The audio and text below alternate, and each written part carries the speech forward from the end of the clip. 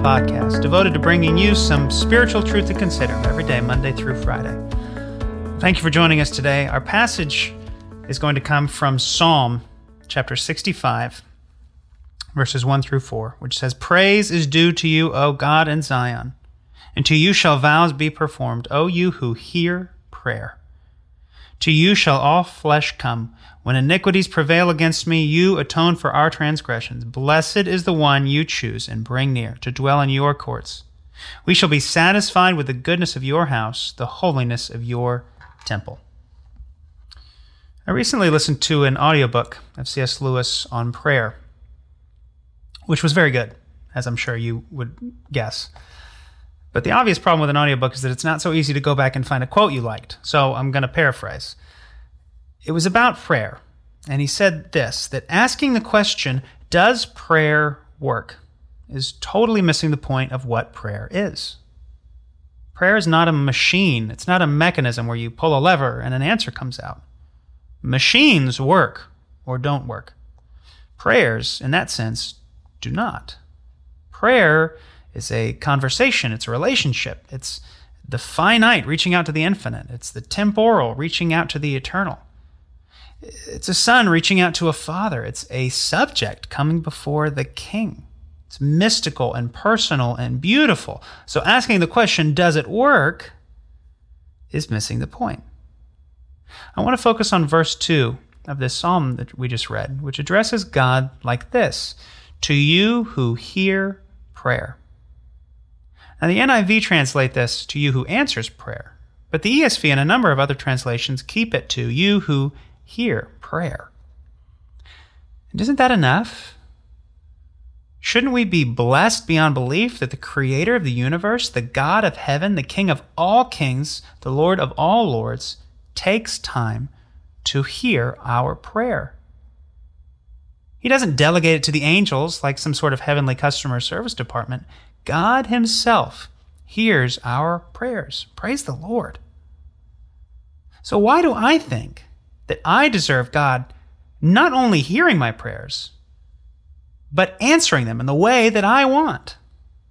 He is the omnipotent, omnipresent, omniscient, sovereign of all creation.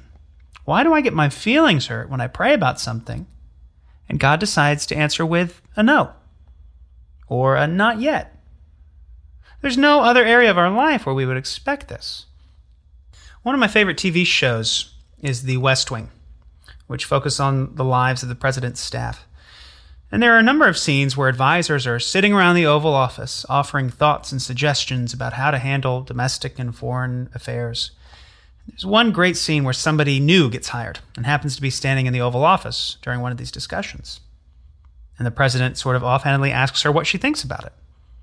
And this character is in a bad mood, and so she just kind of speaks her mind about it and is totally upfront. As it turns out, the president likes her idea and makes a decision that will affect thousands, if not millions of people based on what she said. And she's rightly horrified. Now, here I was just blowing smoke. How did I know that he was going to take it seriously and actually make a decision based on that thing that I said? Now, that is the right response.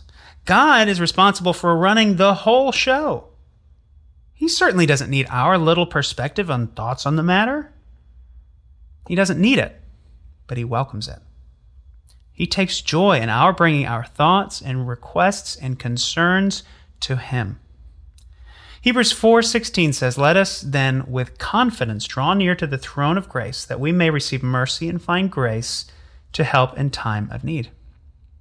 Because of Jesus' death, burial, and resurrection, because of what he has done for us, we are now invited to boldly approach the throne, because we are now a part of God's family.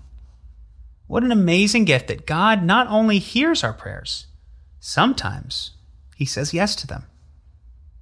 Sometimes he uses our prayers to bring about the things that his perfect will wants to do. This is an amazing gift and an awesome responsibility. So let's do what Hebrews invites us to do and approach God's throne with confidence. Let's not be flippant. Let's not be petulant when we don't get our way. God is the God who hears our prayers, my prayers, your prayers. And more often than might even seem to make sense to us, he answers them with a yes. God, thank you that you are the God that hears prayers, Lord, that welcomes the thoughts, the emotions, the prayers of your people, of your children. Lord, and we thank you that you answer. You answer sometimes with yes, sometimes with no, sometimes with wait, but that you answer our prayers. What a blessing.